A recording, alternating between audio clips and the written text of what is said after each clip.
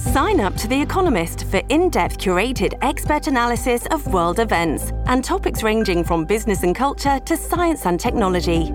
You'll get the weekly digital edition, online-only articles, curated newsletters on politics, the markets, science, culture and China, and full access to The Economist Podcast Plus. The Economist is independent journalism for independent thinking. Go to economist.com and get your first month free.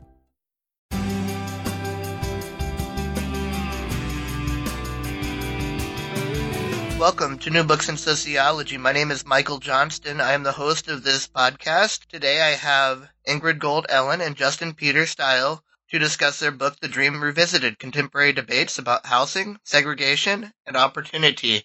Ingrid Gould-Ellen is the Paulette Goddard Professor of Urban Policy and Planning at New York University's Robert F. Wagner Graduate School of Public Service and Faculty Director of the NYU Furman Center for Real Estate and Urban Policy. She is the author of Sharing America's Neighborhoods, The Prospects for Stable Racial Integration, and co-editor of How to House the Homeless. And Justin Peter Steil is the class of 1942 assistant professor of law and urban planning at the Massachusetts Institute of Technology. He is the co-editor of Searching for the Just City, Debates in Urban Theory and Practice, 2009. Thank you for joining us today. Thank you for having us, Michael. Thank you for having us. So we'll start off with maybe discussing how you went about putting this book together and really what interested you in housing and segregation, the opportunities that exist in integrating America. So maybe I'll start. The book actually started had unusual origins, and then it started as an NYU Furman Center blog that we launched with support from the Open Society Foundations on MLK Day in 2014, so about a little over 5 years ago. And our goal was to spur candid and constructive discussion about housing, segregation, and the stark differences that we were observing in across neighborhoods in U.S. metropolitan areas. The governing ideology in this country, of course, is that all children, regardless of where they grow up, should have access to the same set of opportunities, but the reality falls far short of this ideal, and arguably increasingly so as income and wealth rise. It means that the gaps in resources between sort of higher income and lower income neighborhoods also grow wider. And further, we also thought that we were seeing a widening ideological divide and kind of a hardening of views in discussions about the nature of these neighborhood disparities and how to address them. And we felt that too often the debates that we heard were either tired or sort of too high level to be really useful for policy. And so our idea was to bring a very diverse set of voices together to engage in a fresh set of debates that ranged from kind of high-level questions about, to what extent should integration in itself be a goal, to very specific, concrete policy questions that are on the ground right now, like how to design and finance mixed-income housing, and what are the best tools to use to help housing voucher holders reach a wider array of neighborhoods. And so what we did is that we decided to curate this set of debates, and in each case we invited someone to write an initial essay on a topic, and then we asked 3 other people who we thought would bring diverse perspectives and backgrounds to write responses to them. And we aimed for a mix of sort of scholars from different disciplines, from sociology, law, political science, economics, urban planning. I'm sure I'm missing some discipline there, but together with advocates and practitioners. And we were and continue to be, as we look at the book now, and the 100 contributors, thrilled at the number of really brilliant people who agreed to write for initially for the blog and then for the book. And just in the area of sociology, I mean, I think this is the list. I hope I'm missing somebody. We have the, insightful, beautiful essays from Mary Patillo, Camille Charles, Rob Sampson, Mario Small, Pat Sharkey, Jackie Huang, Sean Reardon, Kendra Bischoff, Jacob Faber, Larry Bobo, Monica Bell, Stephanie DeLuca. And again, I hope I'm not missing anyone. It's a long list. It is a long list, and that was one of the things that was so beautiful about it. Yeah, beautiful. I will say it was, a little like herding cats sometimes, but it was. But we're delighted with the results. So, but Justin, do you want to talk a little bit about sort of our motivation for converting the book and synthesizing, the blog into a book? Sure. I think the idea largely was to compile and edit the earlier contributions that people had made, to organize them thematically, and to unify them with a set of new introductory essays that we wrote to identify key themes, especially areas of agreement and disagreement in different aspects of research and policy related to housing, residential segregation. And we think that having the 25 discussions together, the 100 contributions together in print, will be a valuable resource for those who want to learn more about current debates in housing policy, particularly with regard to racial and economic segregation, and policy responses to that. And in a larger sense, we also hope that readers will not only learn about the substantive issue in the book, but find another forum in which to appreciate how discussions among people who disagree can be both civil and constructive. And so a core premise of the book is that we can learn from listening to and speaking with people with whom we disagree. And most of the time, I think we had to encourage people to highlight points of disagreement, as I think most of us, certainly true for me, find it easier to identify areas of agreement than disagreement. But there are also definitely contributors who passionately disagreed, which was what we were trying to get, because we felt like there was important learning that could come from that disagreement. And it was wonderful that all of the contributors definitely respected the other perspectives, even when they disagreed. And I think that makes for a very fruitful and interesting reading experience.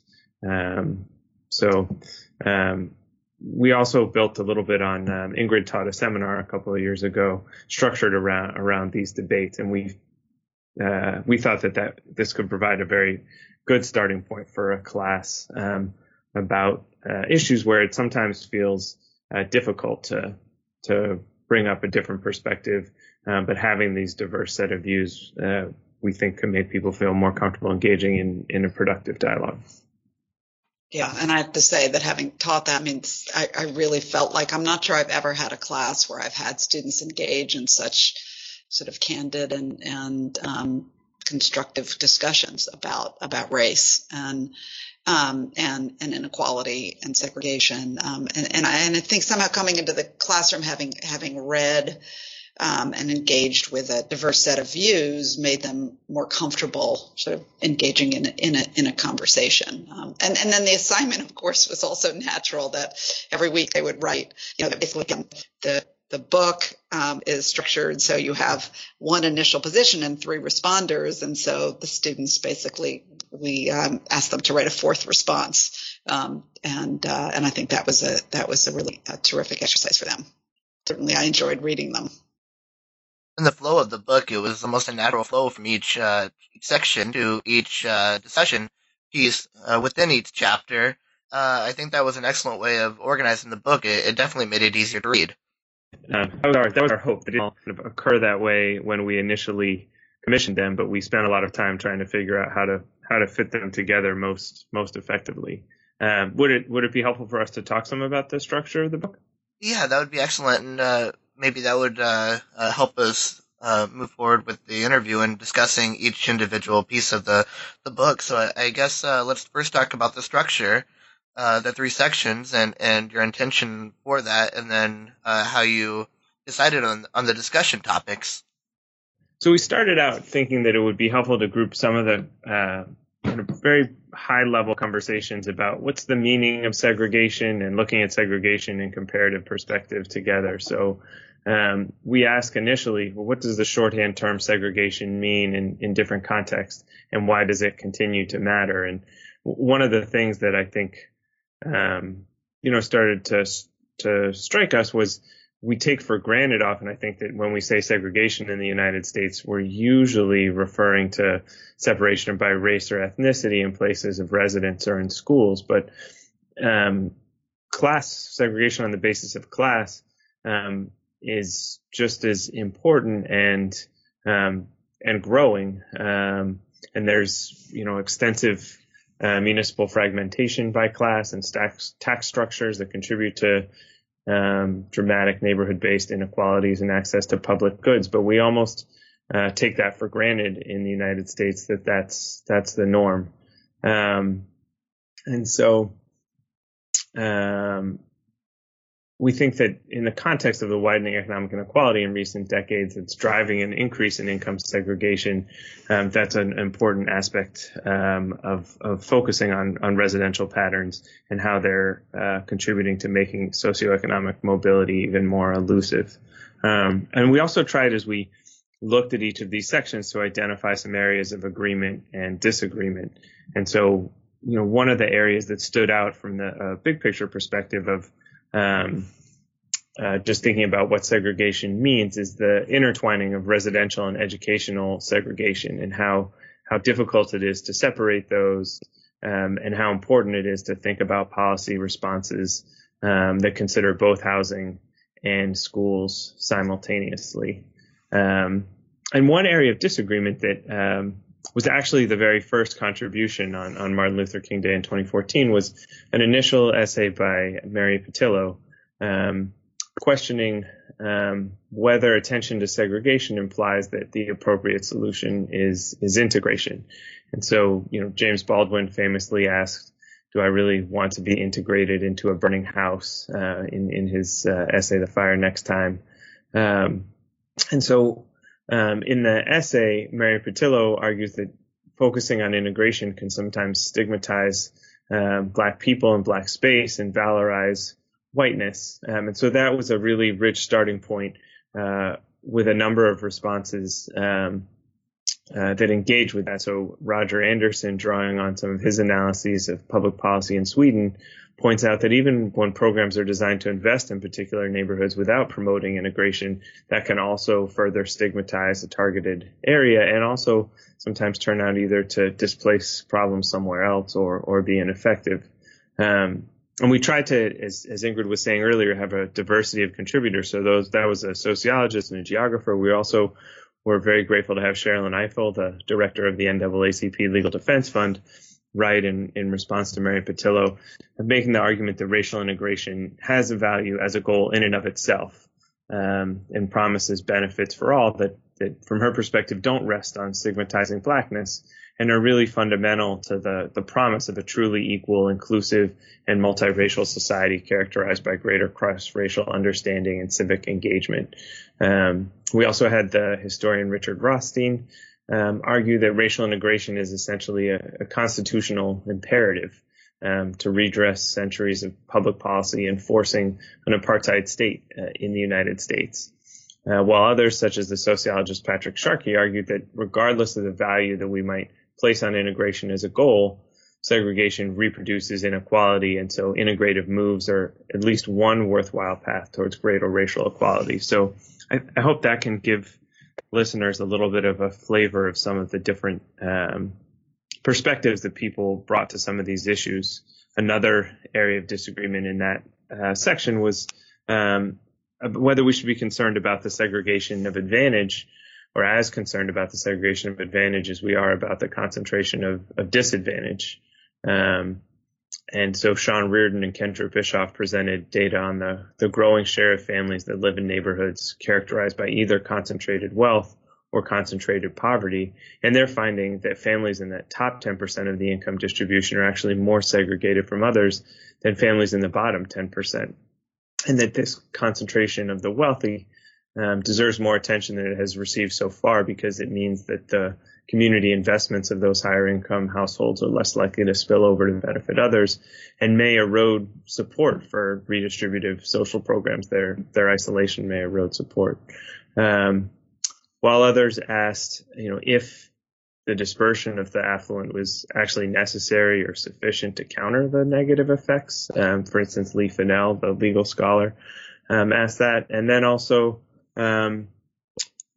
whether we should, given limited resources, really focus on negative effects of concentrated poverty, which have been well documented. And so Michael Lenz, the urban planning professor, makes that argument. So hopefully that gives you a sense of some of the debates in the first section. And that was just the first section. Yes. Very rich and rightfully so. It's a book that it was difficult to put down, and then in terms of causes of contemporary racial segregation, and even part of that first part on defining segregation, the discussion focused in on what exactly is segregation. Are we talking about a whole community? Are we talking about neighborhoods? Are we talking about individual housing units? And segregation is all of those, but when understanding them, they each have to be separated for a better definition and a better sense of how segregation is occurring. I think that's right. I think that's absolutely right. And you also might want to think differently about the causes of each of those sort of scales of segregation. But I mean, if I can just sort of take a minute just to walk through sort of the rest of the structure of the book for a second, and then maybe we can dig into a few of these. There are really three more sections of the book. So as Justin talked about, the first one is really about sort of the meaning of segregation and how do we think about it in different contexts in the U.S. and also around the world. And the second section, we have a set of debates about the ongoing causes of segregation. And we can talk more about that. And the third section of the book is a series of debates about the consequences of segregation on such, outcomes as health outcomes, health disparities, access to financial services, political discourse.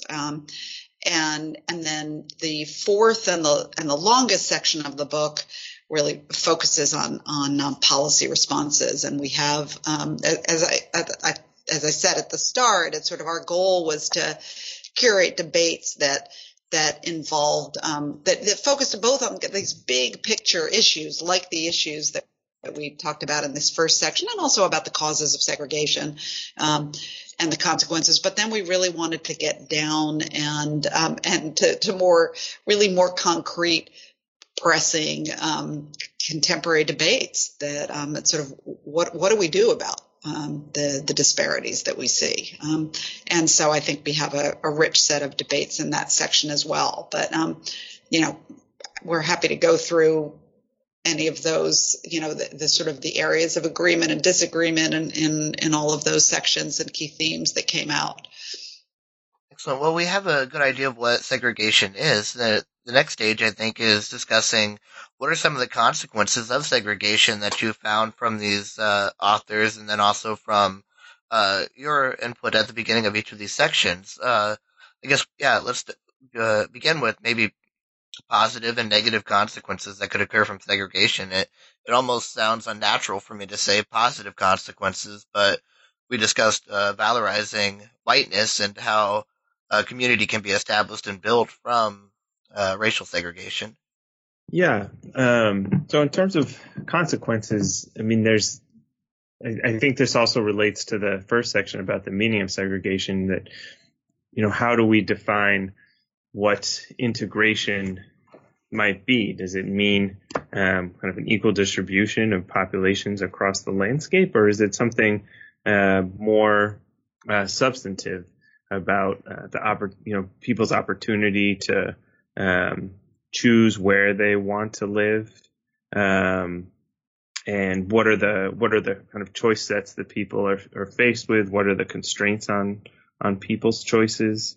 And so those were all questions that we and the contributors also get into.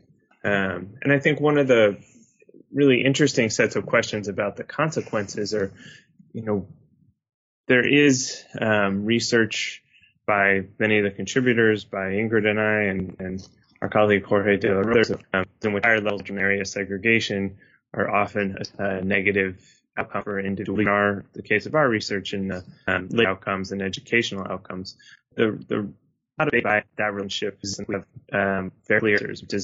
Does residential segregation widen disparities because segregation is associated with substantial inequality of amenities, such as the public or private institutions like schools that people can access? Or is it generates inequalities in the care of one's neighbors, and access through our neighbors is a fundamental way in which we access employment or education, and so that's why segregation matters? Or is it something about the kind of particular place-based patterns of social interaction, the norms that are established in particular places? We don't have really definitive answers to why segregation has these consequences, and so there's a rich debate in that section of the book from a number of different perspectives about the relationship between segregation and financial services, discriminatory or predatory financial services, or the relationship between segregation and health effects, and also a rich conversation about the structure of metropolitan governance and the role of race and class. So those are some of the themes that I think get drawn out. And I think also the broader picture of what are the consequences of this segregation of our political geography for public debate and for policy. So Jennifer Hochschild talks about this toxic mix of race, place, and poverty. And Phil Thompson talks about the way in which the spatial distance of residential segregation transfers into the social distance of divisive politics, and therefore the need for morally based, multiracial, class-based organizing. And Larry Bobo writes about his alarm at the ways in which empathy appears to be diminishing as economic inequality and economic segregation rises. And all of those authors are concerned about the decline, the risks of this segregation and decline in empathy for democratic politics in a nation that continues to be so segregated. Yeah, and if I can just draw out one theme, which is that, and I think it really comes up in the very first discussion, which is the extent to which most of the research on segregation and the costs of segregation, including the work that Justin and I have done with Jorge, has focused on the degree to which segregation widens racial disparities in various outcomes.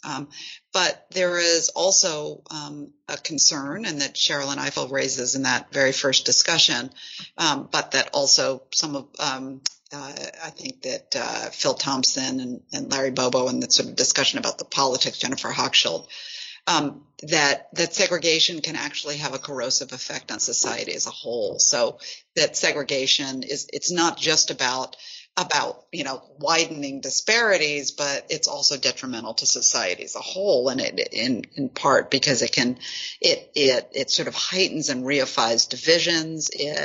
It blocks interactions that would be socially and economically productive.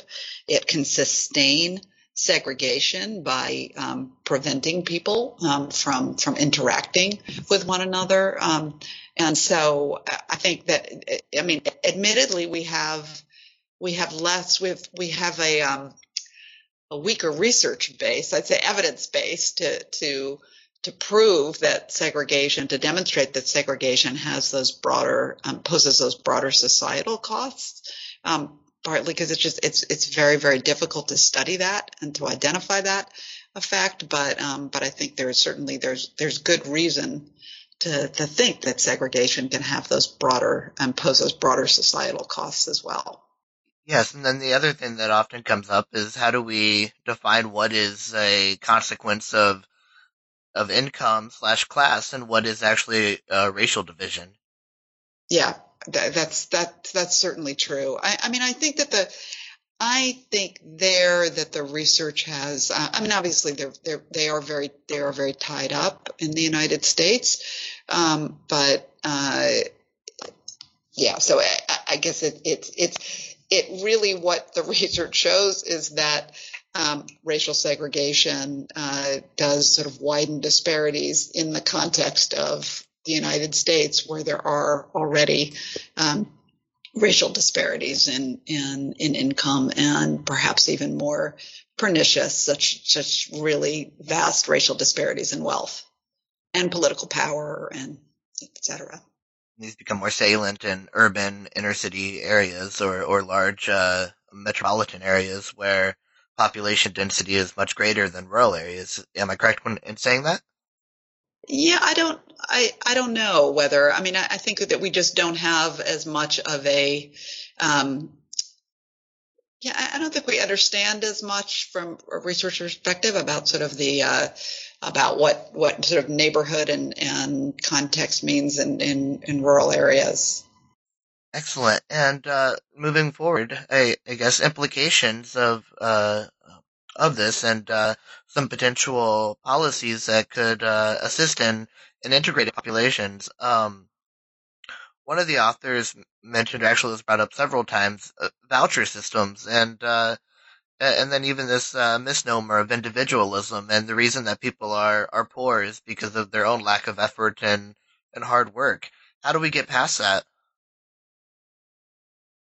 So, I mean, I think that, I'm not sure that anyone sort of explicitly makes that claim in the book. I think there certainly are disagreements about how actively and extensively government should intervene in the market to foster integration. And, whether the government should be developing policies that explicitly aim to encourage integration, or should it simply sort of enforce anti-discrimination laws? And how broadly should the government interpret discrimination? Should that be really should the government focus on combating intentional acts of discriminations, or also policies that have the unintended consequence of exacerbating segregation or denying access to housing in neighborhoods on the basis of race? And I think, I think those are disagreements that come through in the book, and generally sort of pit those with a more sort of libertarian bent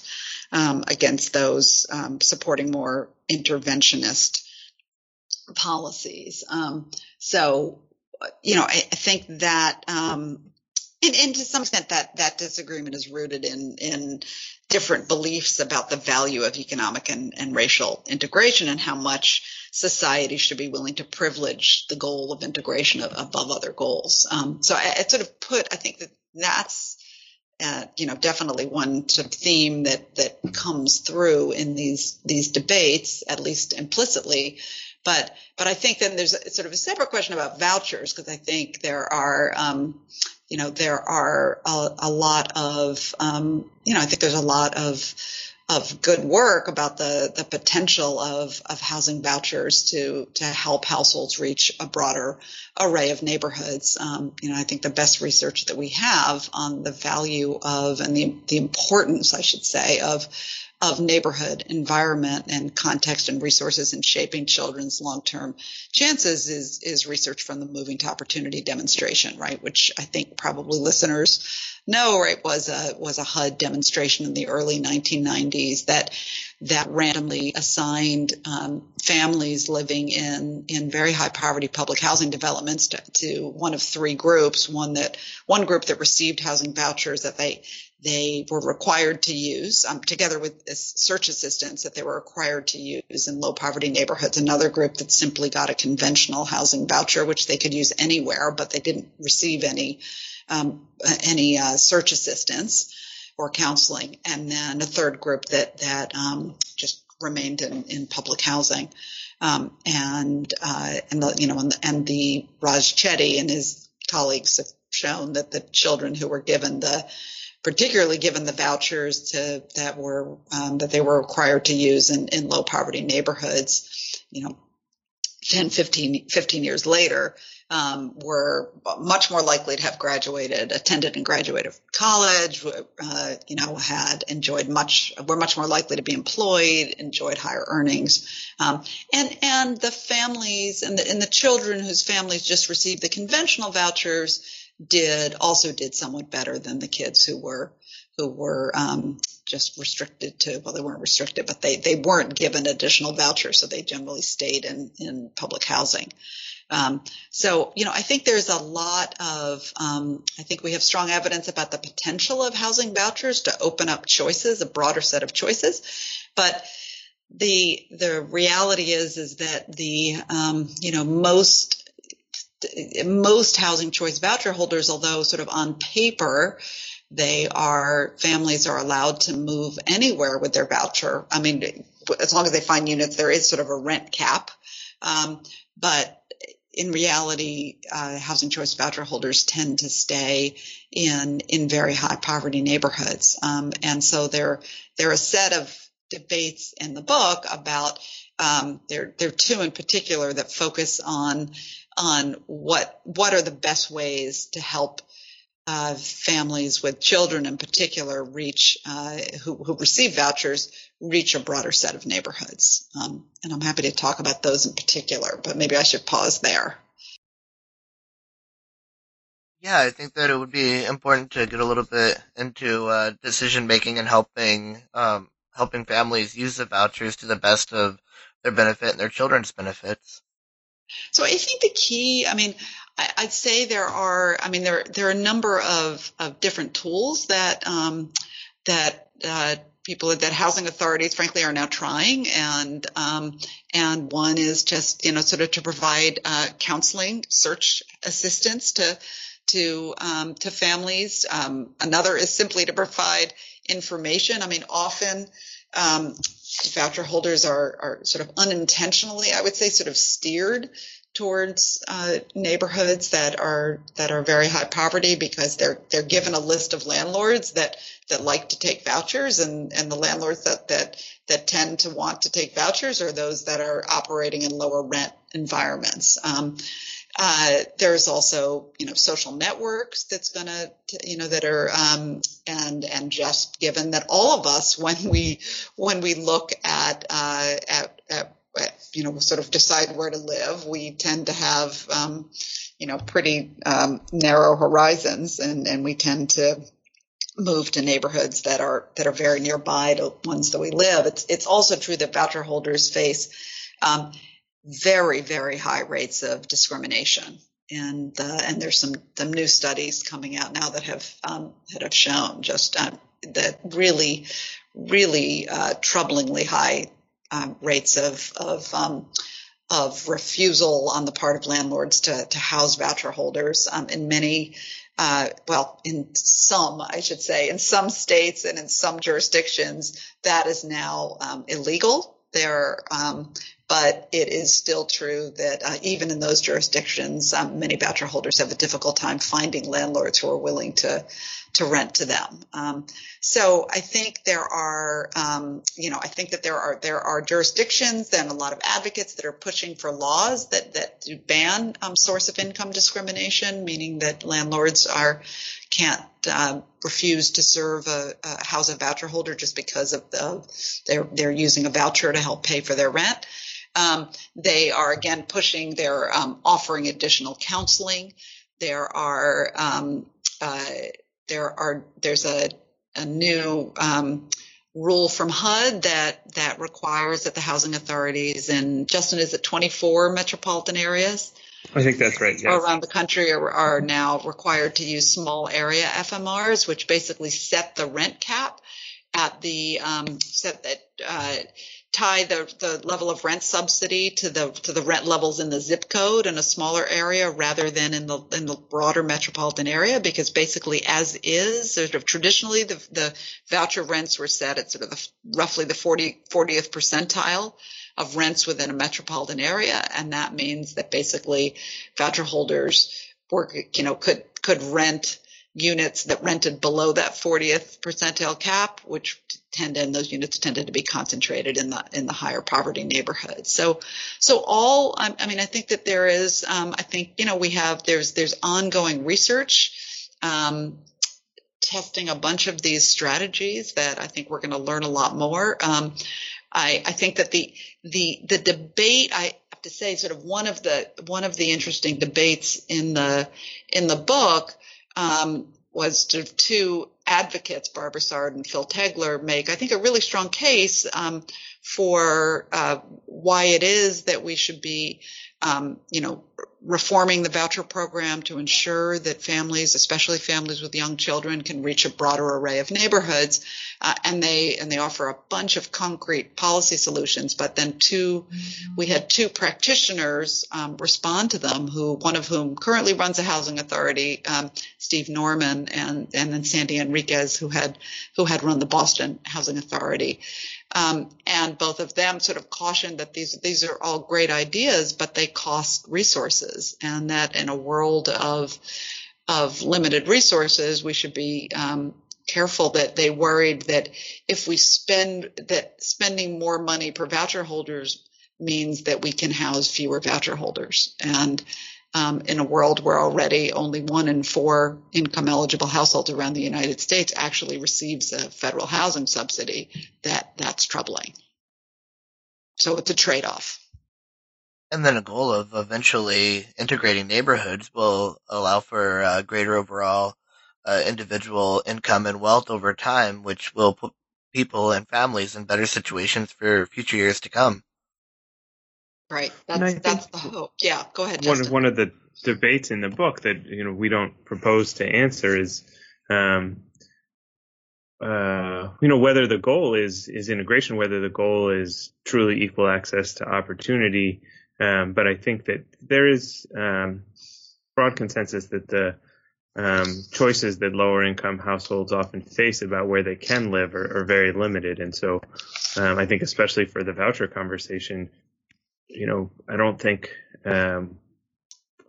there's anyone proposing to require anyone to move anywhere, but how can we make sure that households really have a full set of choices before them and are empowered to choose the neighborhood that they feel best meets their family's needs, and hopefully sets their family up for the future that they hope for themselves and for their children.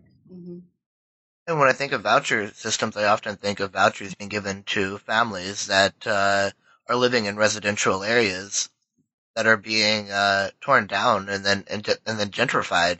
So where does gentrification come into this conversation? So, gentrification is definitely, it's a tricky issue. We save it for, I think, the very end of the book. And I think increasingly, the policy debates on segregation, sort of gentrification increasingly comes up, and some, welcome gentrification as a potential pathway to creating integrated communities. And surely kind of in the short run, the movement of higher income households into lower income neighborhoods is going to foster economic integration. And gentrification potentially foster racial integration too, as it often involves white households moving into largely minority neighborhoods. At least really that's really only since 2000, and I don't want to say that's all of gentrification, but that is happening more often. But obviously many worry that gentrification is going to displace long-term residents and ultimately undermine integration over the longer term. And therefore, I think cities are, I think that's an empirical question that we don't have the history yet to know whether sort of the gentrification that is happening post 2000 is going to lead to stable economic and racial integration over the longer term, or whether it's going to lead to resegregation. But certainly there is cities are under increasing pressure to adopt policies to protect households and families against displacement. And we have two debates. I mean, one way that a few cities have responded to gentrification is to adopt community preferences for applicants to subsidized housing, or basically it means giving neighborhood residents a priority for admission to the subsidized housing that's newly built in their community. And this is a controversial policy, perhaps especially so in New York City, where there's pending litigation. And I think it's the focus of one of the more interesting and certainly one of the more one of the debates in the book where there's one of the sort of the clearest disagreement and the strongest disagreement. And the former New York City Housing Commissioner, Rafael Sestero, holds up the practice of community preferences in New York, which basically in New York City, whenever a new subsidized housing development is built, the city requires that developers give preference to local residents for half of the spots in that new development, half of the apartments and homes. And so he holds up that practice as a strategy to protect against displacement in gentrifying neighborhoods and to help long-term residents stay in place.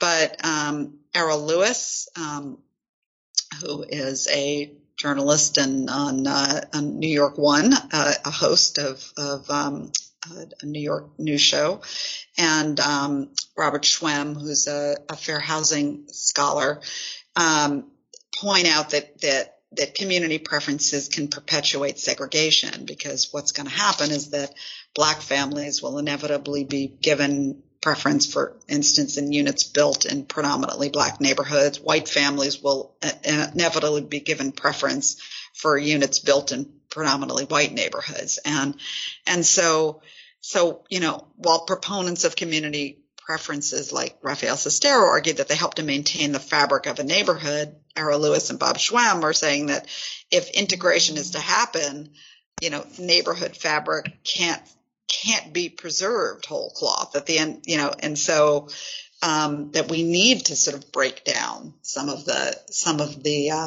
fabric of neighborhoods if we want to prioritize integration. So I think that this is at the end of the day, it's sort of one of the disagreements is sort of how much we should be privileging neighborhood stability. So I think that's that's an example of the kind of, I think, tricky contemporary issue that sort of people on the ground are really struggling with, and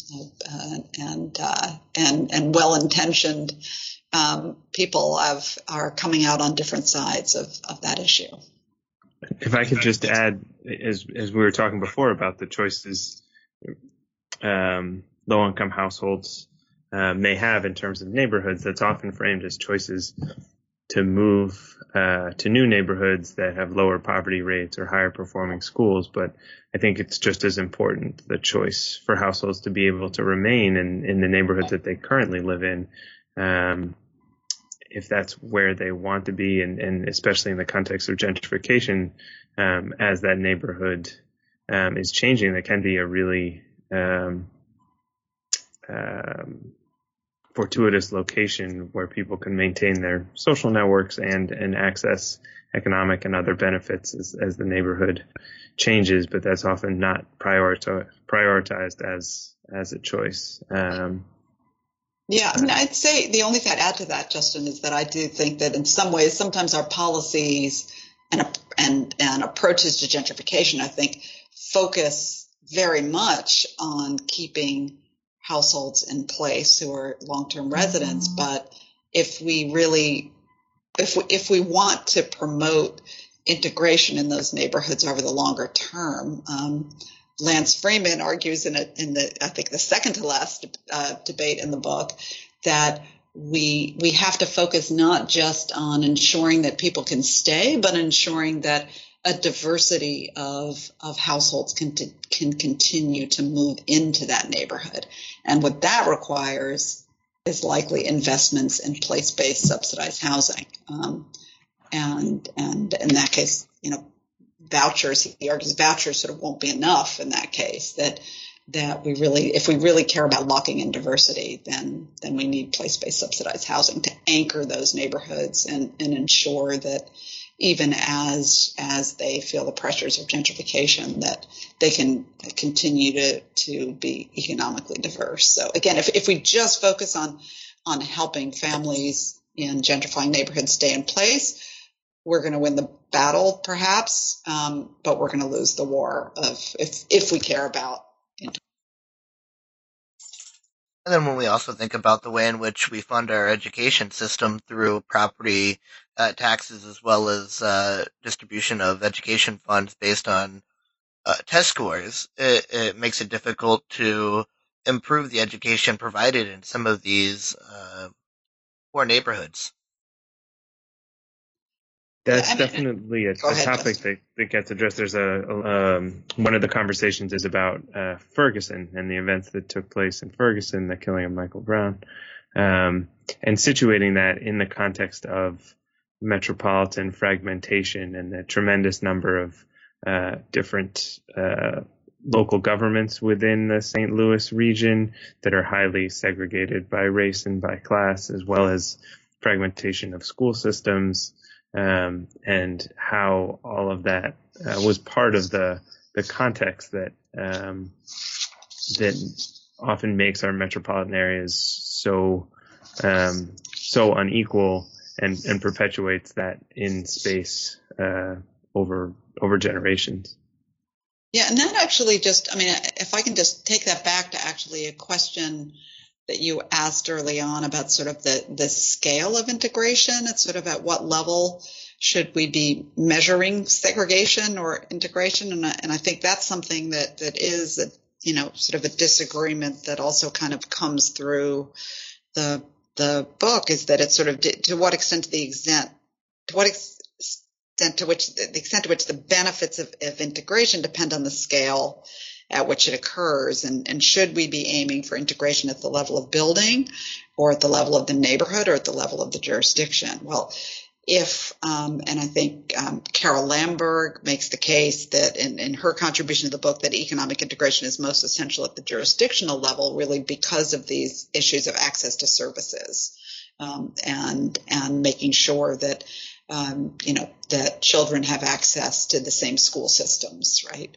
And while Mark Joseph, I think, focuses much more, highlights the promise of mixed income buildings, of really having people live in the same more immediate environments as a way to achieve sort of a truly integrated society.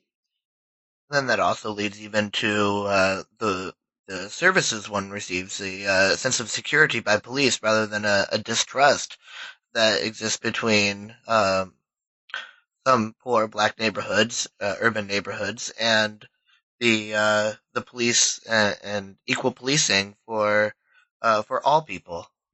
Yes, there's a conversation about policing that's interesting because it talks about the two ways in which causality could potentially run, in the sense that there's some arguments that racial and economic segregation contribute to very unequal approaches to policing. But then there's also an argument that unequal or a perception of overly harsh or discriminatory policing can also perpetuate segregation in and of itself.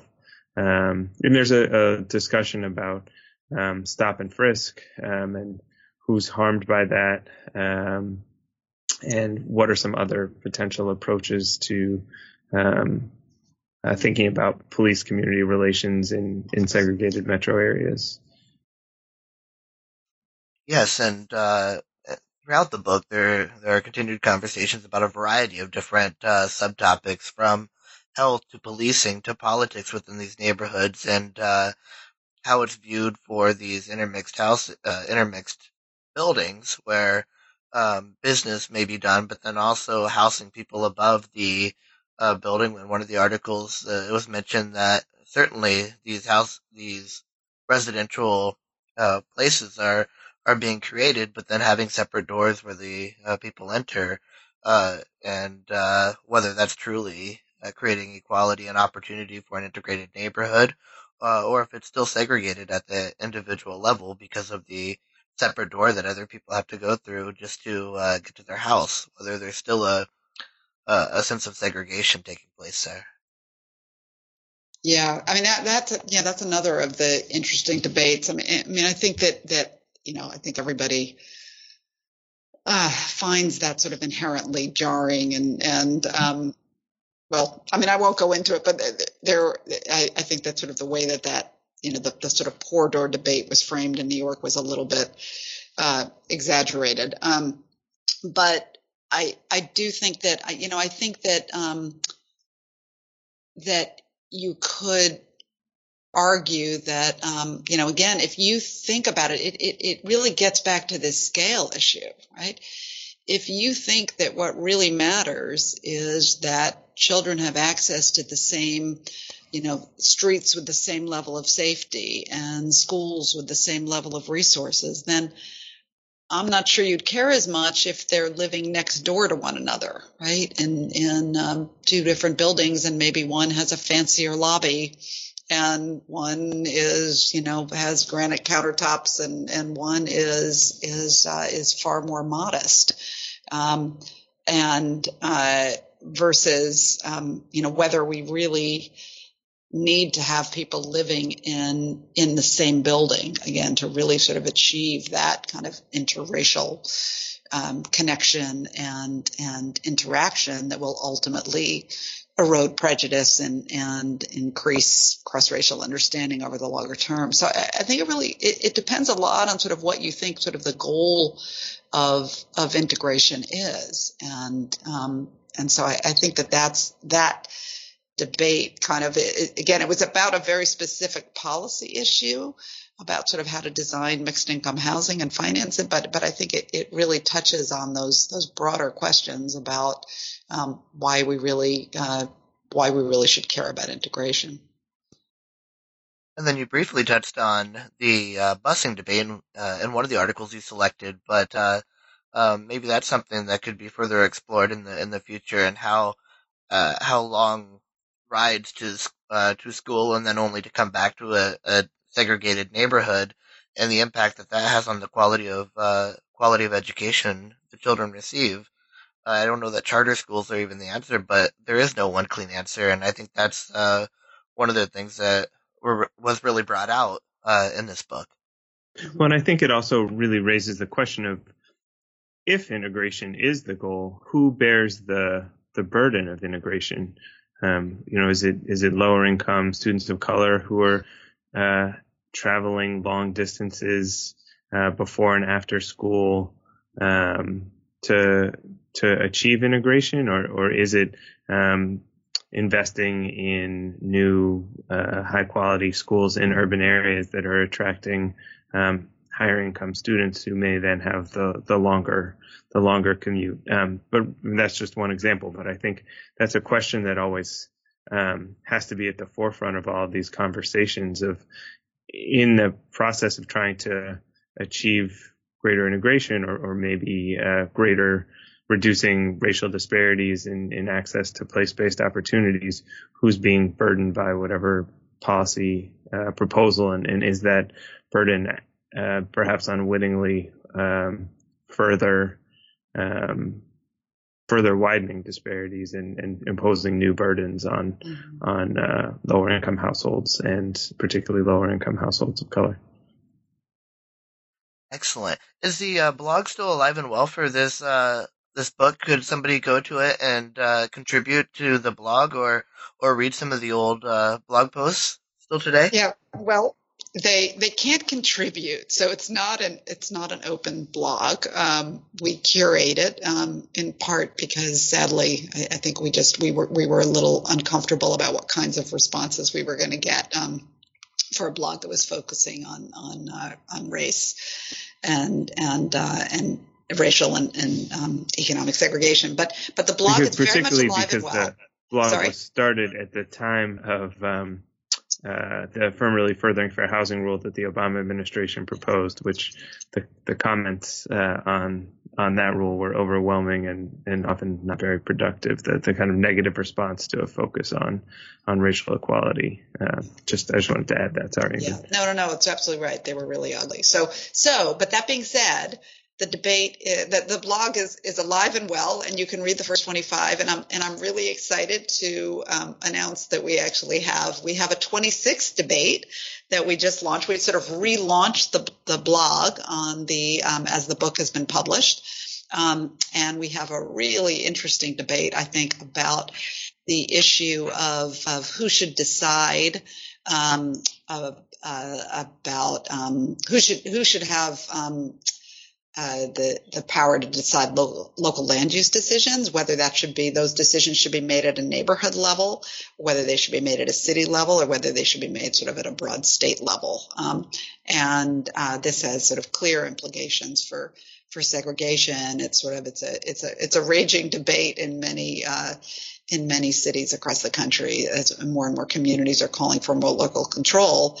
But there are others who worry that kind of local control could actually perpetuate segregation and sort of and allow for more NIMBYism. And I will post the link to the blog on the excerpt that I will put along with this podcast episode, so that viewers can go to the blog and stay updated on the discussion about contemporary debates about housing and segregation and land use and who makes those decisions. As you just said, the newest discussion added to the blog. Great, and we would love to hear from anybody if they have ideas for new topics for discussion. Excellent. Well, we are out of time. However, I have one last question. Ingrid, what are you working on now? Well, I'm doing a few research projects studying how access to high quality, affordable homes affects children's well-being and long run outcomes. So I've got a number of projects there. I'm also doing some work on the causes and consequences of gentrification, but I'm not sure I want to go down that rabbit hole right now. So we can have another blog, another podcast to talk about that. And Justin, what are you working on? I'm doing some work about the affirmatively furthering fair housing rule that HUD passed in 2015 and the current administration suspended in 2018. And also some work on environmental justice, particularly around post-disaster housing policy, and trying to finish a book about local government responses to immigration. And again, thank you, Justin and Ingrid, for joining me today on this episode of New Books in Sociology. This has been an episode of New Books in Sociology, and we look forward to seeing our audience again in the near future. Great. Thank you for having us.